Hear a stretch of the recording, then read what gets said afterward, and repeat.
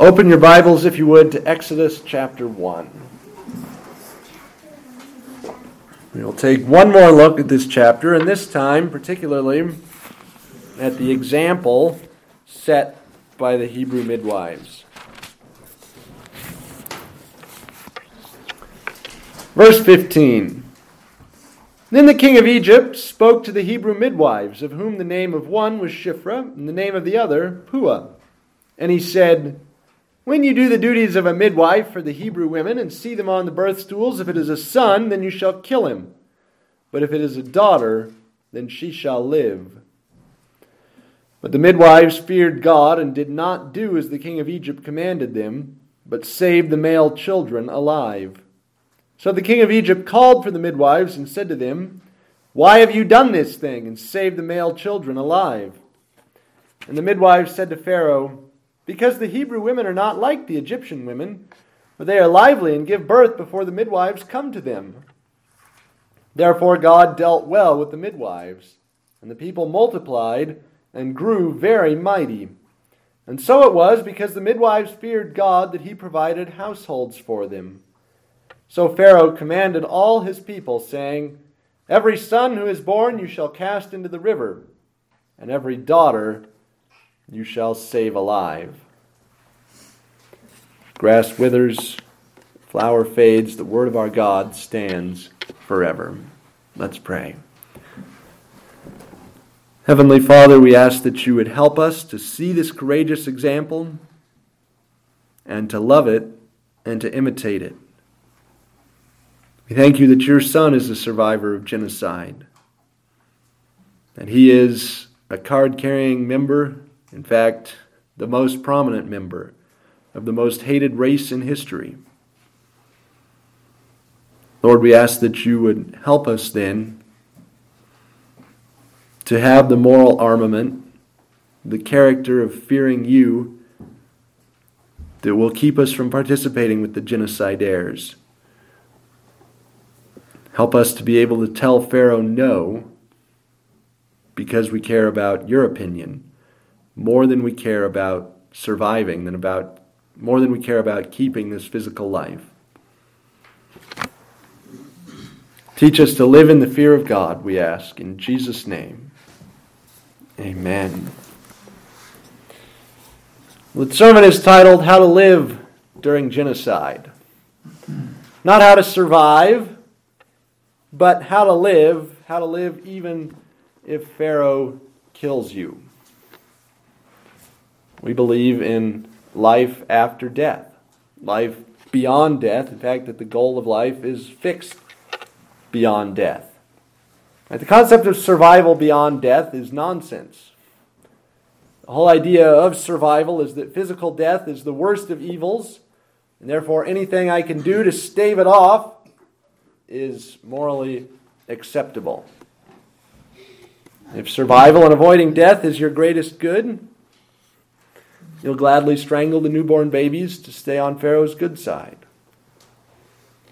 If you believe that survival is the greatest good, you'll happily become a capo in Auschwitz. Take the gold fillings out of the teeth of your fellow inmates' corpses. If you believe that survival is the greatest good, you'll go along with any policy or any order, no matter how vile, provided that it comes from someone with a gun who appears willing to take away your physical life if you say no. To fear God does not guarantee that you will survive. Jesus of Nazareth is exhibit A in this regard. Not about living, not about surviving during genocide.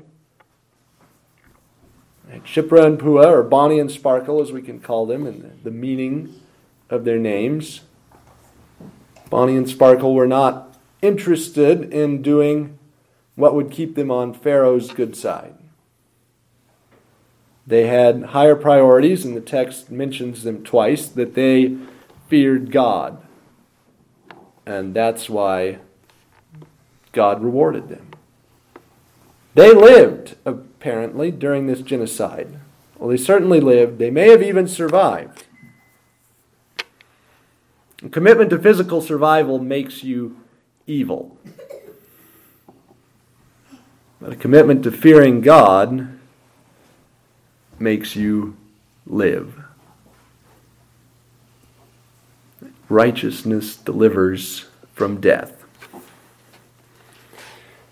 So I see 5 lessons for us in this text. The first is the obvious one, the biggie: fear God and disobey Pharaoh.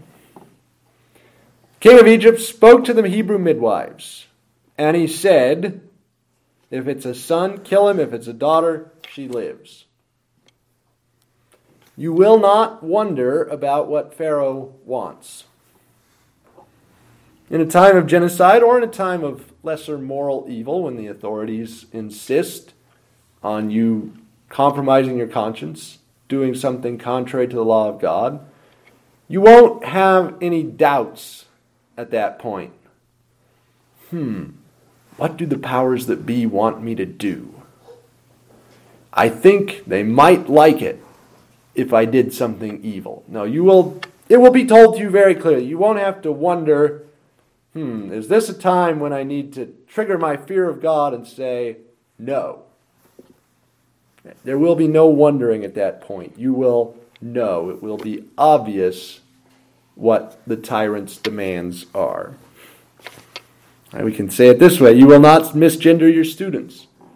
You will not suggest that Big Brother is ungood. You will not express counter-revolutionary sentiments. Teach your children the catechism as though it were true. Support missionary work. Or show hostility toward the LGBTQ agenda. Various times, places, all of these have been demanded of the people of God. Pharaoh, whatever else you want to hold against him, he speaks clearly, and he doesn't leave you with any guesses about what he's trying to get at. I do not fear God, nor will I let Israel go. Well, Ramesses, tell us how you really feel. We don't have to ask that question. Ramesses is very upfront about what he wants. Now, we also have to notice, though, that rarely will the tyrant, or the one with the gun, start by telling you to murder. Already, of course, in this context, he didn't start with murder. He started with, let's just make their work week a little longer. Let's just give them slightly heavier jobs. Let's put them on the dangerous sites. Nothing wrong with that. That means we save some Egyptian lives. Let the slaves do it. But it will start somewhere with a command to do something wrong, and your survival will be put on the line. And that means that we have to fear God now. The voice inside will say, I can't do what's right. I could get hurt. I might get killed. And if I stood up and resisted, it wouldn't do any good anyway. Those arguments are all pragmatic, consequentialist. The good or evil of the action is all based on what would happen. We all like to think in those terms. Our society thinks in those terms. Those terms are very comforting and natural to us. No point in saying anything about that. They won't care. They'll just get mad at me. The relationship will suffer a dent that it won't recover from. Fearing God will not always tell you when and how much to say, but fearing God does tell us this. If you won't get rid of your gluttony, your pornography, your self-righteousness, your outrage over non-Christians being non-Christians, your habit of looking down on your mother-in-law or any other sin, then you're not walking in the fear of God. And genocidaires will find you quite amenable to their cause. Do this. We know you already do that. Well, yeah, I do already do that. Okay, so do this. That's just another step. That's the devil's leverage over us, is some sin in our character. The favorite sin of a tyrant like Pharaoh to exploit is the sin of fear. Failing to fear God and instead fearing loss of physical life, loss of my stuff, loss of my status, loss of my friends. My community will turn against me if I stand up to Pharaoh. But the midwives weren't worried about that because they feared God. And if you and I don't fear God, we will be worried about losing those things. We will care more about name it than we do about what God wants. Now that said, if you are going to fear God, you have to be ready to face the consequences, which quickly happened. Verse 18, so the king of Egypt called for the midwives and said, why have you done this thing and saved the male children alive? Fearing God is not a cost-free exercise. If you say, I must do what's right because I fear God, that's going to get noticed. And it's not always going to get noticed favorably. Bonnie and Sparkle were called on the carpet in front of Pharaoh, and he was obviously not very pleased. Why have you done this? Why didn't you obey me, midwives? Again, do we value God's good opinion enough to go through that? It may not come to the limit like it did with Pharaoh, where there's some Egyptian dude with a sword standing there, ready to feed you to the crocodiles if you say the wrong thing to Pharaoh. But it may come to that. And certainly, every day, in ways large and small, mostly small, we have an opportunity to speak the truth, or to affirm a lie, or to say nothing. We have an opportunity to lust, or to not lust, and to bless, to say something kind and that builds up. We have the opportunity to honor father, mother, mother-in-law, etc.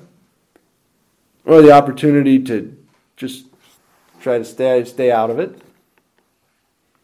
Or the opportunity to dishonor. And let ourselves think the mean thought. Or say the nasty word that feels good for a second. There will be consequences to doing the right thing, and often those will be good consequences, but they won't always be good consequences. Do we value God's good opinion more than we value being respected by those who can make our life hard? Fearing God may very well get you in trouble. Being in trouble is not a sign that you should stop fearing God. On the other hand, of course, being in trouble is not a sign that you feared God automatically. You can get in trouble for being a royal idiot. But Bonnie and Sparkle were in trouble because they feared God. And they were ready to face those consequences. Now notice that what they didn't have was the martyr complex. It's so hard to be a midwife. Pharaoh, you have no idea. This attitude of, I can't believe I'm getting called on the carpet for fearing God. I thought that if I feared God, everything would get better immediately. That's what we call the martyr complex. Standing in awe of God and His energy and His holiness is totally different than being impressed with yourself, which is what the martyr complex at the end of the day is all about. Yep, I feared God, and now Pharaoh is out to get me because I'm just too good for him. I'm a standing reproach to my country. And when I sit down, I'm a sitting reproach to my country. And when I lie down, I'm a lying reproach to my country. Dostoevsky actually has a character claim that for himself in one of his novels. The guy is a standing reproach to his country. That attitude is not the attitude of fearing God. That's not the attitude that will save babies. That's the attitude that will make you much more likely to say yes to the genocide heirs. Or to say yes to whoever it is in your life, a friend, a parent, a sibling, a bad girlfriend or boyfriend who wants you and encourages you to take the next evil step. The fear of God is not the fear of losing reputation. The fear of God is not the martyr complex and this feeling that I'm a wonderful person and that's why the world is out to get me. They just can't handle how wonderful I am. It sounds stupid, but we enjoy thinking that. So be ready to face the consequences of fearing God. That means be ready in attitude. An attitude that's not surprised to see something really bad headed my way because I feared God. But also it means preparation. The Hebrew midwives knew this question were coming and they answered it shrewdly. Now, at one time or another, if you've been around Christian circles for a while, you've probably heard the discussion of whether the Hebrew midwives lied. Maybe even been party to that discussion.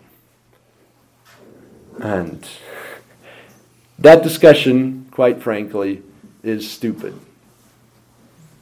I've been party to it. I've sat in class and listened to my fellow students argue with the professor about it. Both directions in various classes. The text doesn't tell us whether the midwives were lying. It just doesn't. As we said last week, a statistical reconstruction gives us reason to believe that there may have been no more than 200 Israelite families at this time. Now let's say, right, it's more than reasonable to say there are 200 families. Each midwife in the 2 or 3 weeks since Pharaoh's command may have only been called on to attend 2 or 3 births. And it's not particularly hard to be late to somewhere. Most of us have done it at one time or another. And then, just with a little bit of forethought, there's no record of how long it was between Pharaoh's command and when the midwives, he realized that they were disobeying. May not have been very long. We could be talking quite literally about as few as 2 births. And the midwives are not saying the Hebrew women are always lively and always give birth before the midwife can get there. They're saying on these 2 occasions that both happen to be recent, we couldn't get there. You ever been late, Pharaoh? But their answer, though we don't have enough information to know whether it was a lie, we know that it was shrewd. That it subtly, but pretty convincingly, lifted the blame off their shoulders and deposited it on something even Pharaoh can't change. They didn't flat out say, Pharaoh, you're a turd, and we will not do what you want. They answered shrewdly. Now, what does that mean? Well, shrewdness is what Jesus described as being wise as a serpent, or cunning like a snake, we could say, while simultaneously innocent as a dove. We know that lying is wrong. Moses goes on to say that later in this book, thou shalt not bear false witness. But deceit is a broader category of which lying is one member. Lying is wrong. Deceit is not necessarily wrong. Deceptive behavior, deceptive actions, gestures, motions Right? If you truly believe that deceit is wrong, then you'd send your kid out on the basketball court, and he would have the ball, and he would pretend that he was shooting this direction, then he would suddenly shoot the other way. And you would haul him off and give him a swat. Kid, I am tired of you lying to your opponents out there. That's deceptive behavior. But deceit is not wrong, necessarily. Deceit means planting evidence that allows people to form their own conclusions. And you can have a pretty shrewd guess that those conclusions are going to be incorrect, incomplete, misleading, etc. Some of us buy timers and plug them into the wall so that every night at dark, the lamp pops on in the living room. And that way, any crook who happens to be casing the place will say, oh, the light's on, they're home. Guess I won't break in and steal the family silver tonight. That is not lying to have an automatic timer on your light, but it is deceit, and the goal, perhaps, can even be to lead someone's mind down the wrong path. So to say that their fear of God caused the midwives to lie is radically incoherent. The fear of God will not motivate you to do something evil. That's not what the fear of God is. But the fear of God did motivate them to speak shrewdly. The difference between deception and lying is the difference between right and wrong. Deception is planting evidence that lets people form their own conclusions. Lying is saying something. It's an assertion, a verbal assertion or a written assertion, contrary to what you believe to be the case. The lie, the split there, is within your personality. In my mind, I believe that I'm in Gillette. But if I say to you, we're actually in Yuma, Arizona tonight, then I am lying. I'm making an assertion that I believe to be incorrect. Now, the Hebrew midwives are not doing that. Maybe they had arranged circumstances cleverly so they were late. Maybe the providence of God had arranged circumstances cleverly so they were late. Maybe, other explanations. The Hebrew women are not like the Egyptian women.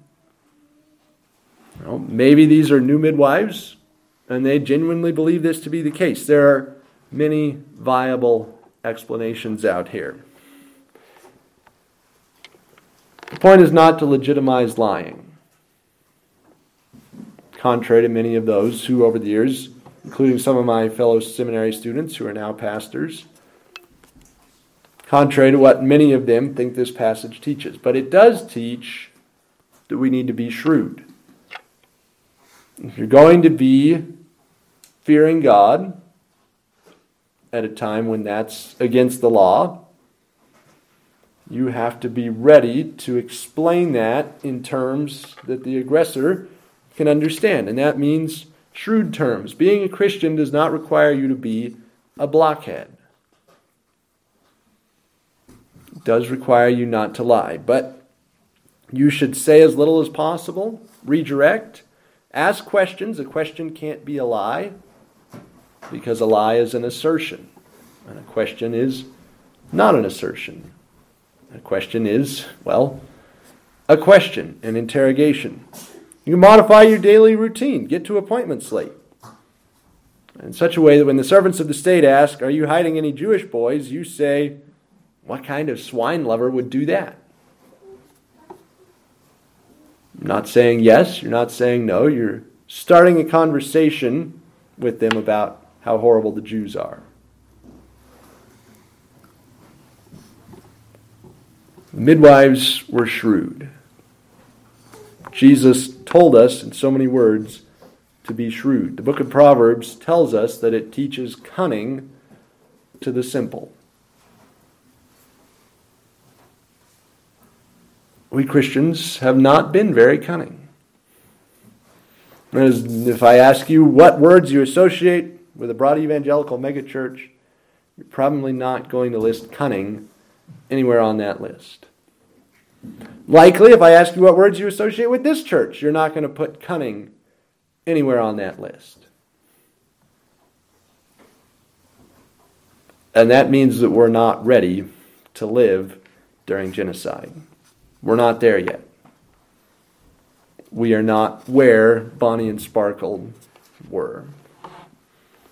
But the midwives answered shrewdly.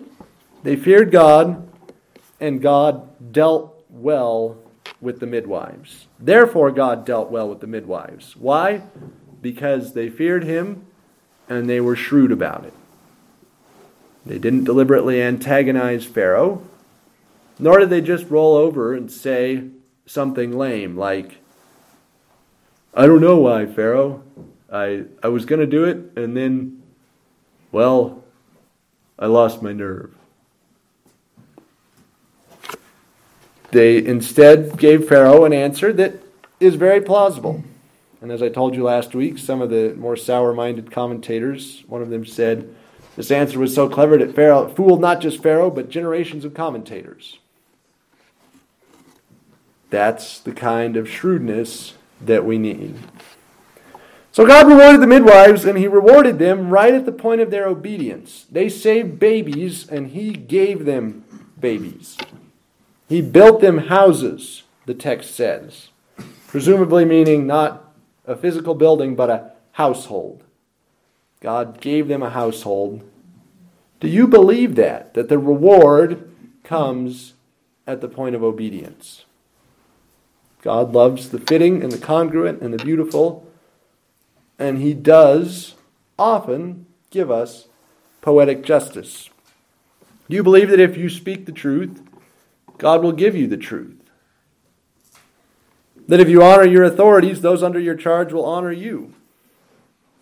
That if you're generous, you will have enough?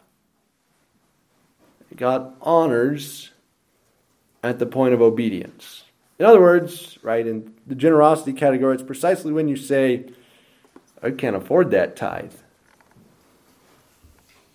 that you can look to be honored by God for giving that tithe. It's precisely when you say, I can't afford to lose this job.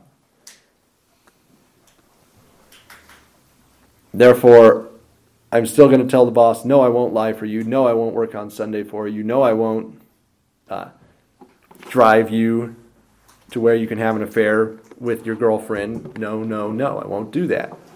And when you can't afford to lose the job, that's the point of obedience, and that's where God honors you.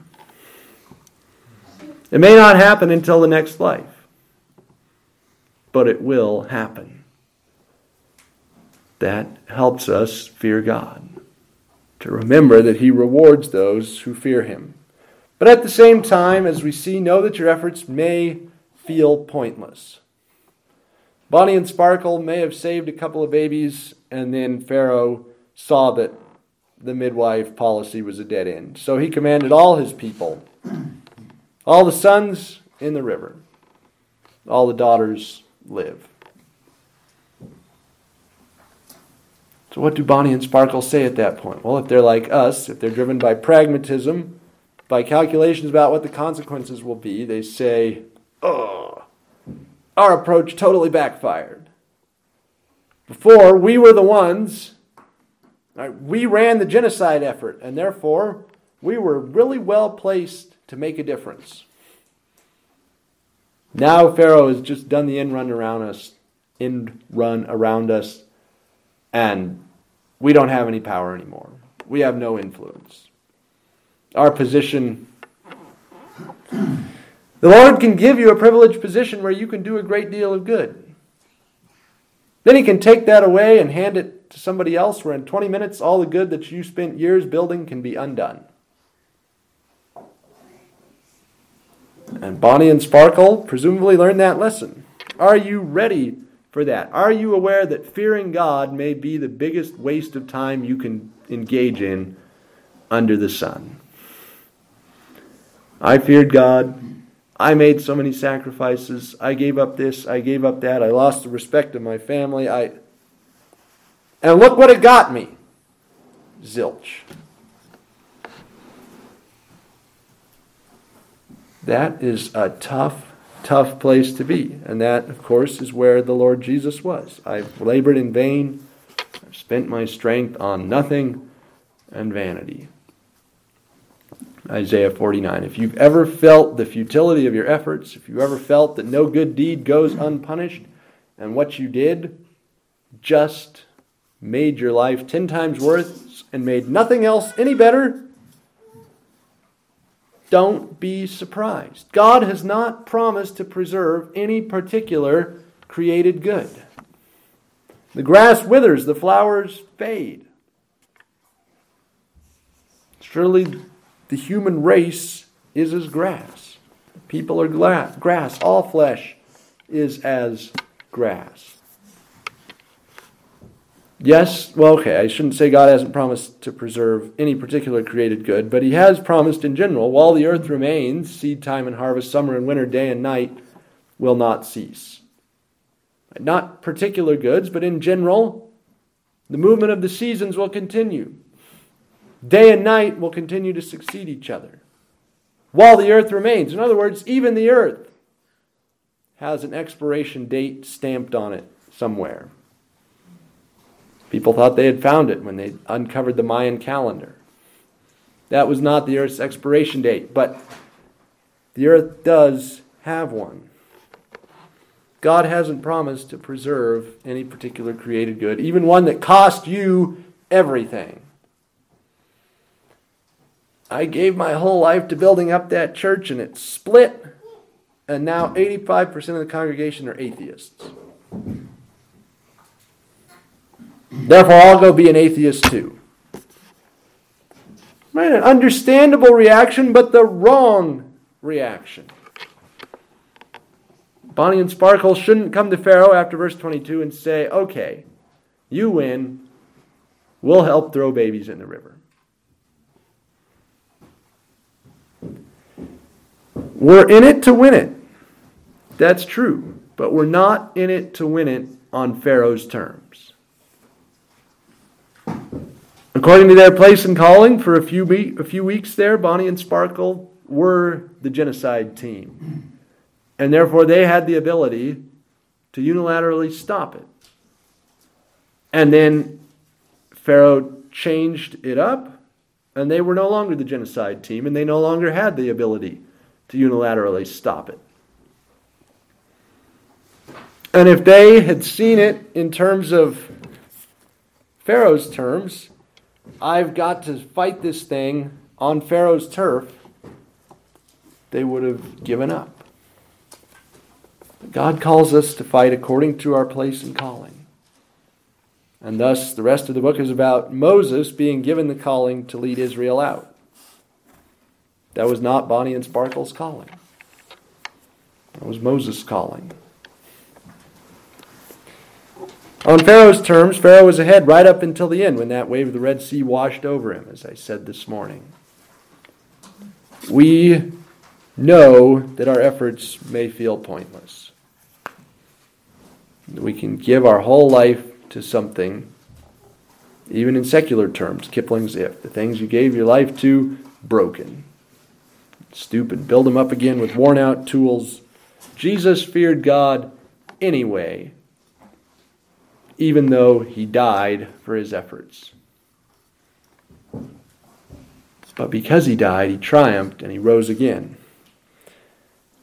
We will triumph too. It may not be until the resurrection of the just, but it will happen.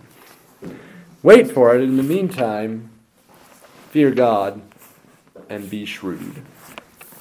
Let's pray. Father, we thank You for Bonnie and Sparkle and their testimony that has been left to us down the ages, that they are named as they confront the nameless Pharaoh. Father, help us to be shrewd and cunning. Forgive us for our callow simplicity. And help us to understand that the wise son is cunning and shrewd in his approach to life.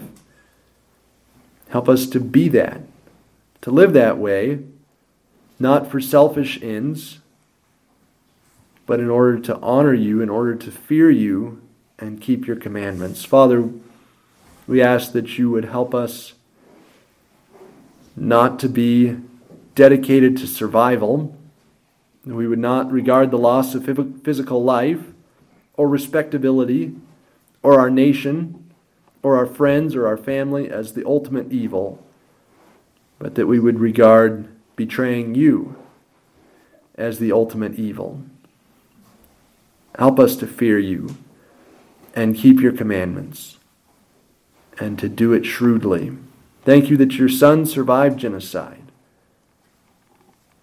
We pray that you would help us to be righteous and stand against not only genocide, but any evil that's officially mandated and imposed, or that's unofficially suggested by our hearts, by our flesh, by the devil, by the world. Teach us to fear you, we pray. In Jesus' name, amen.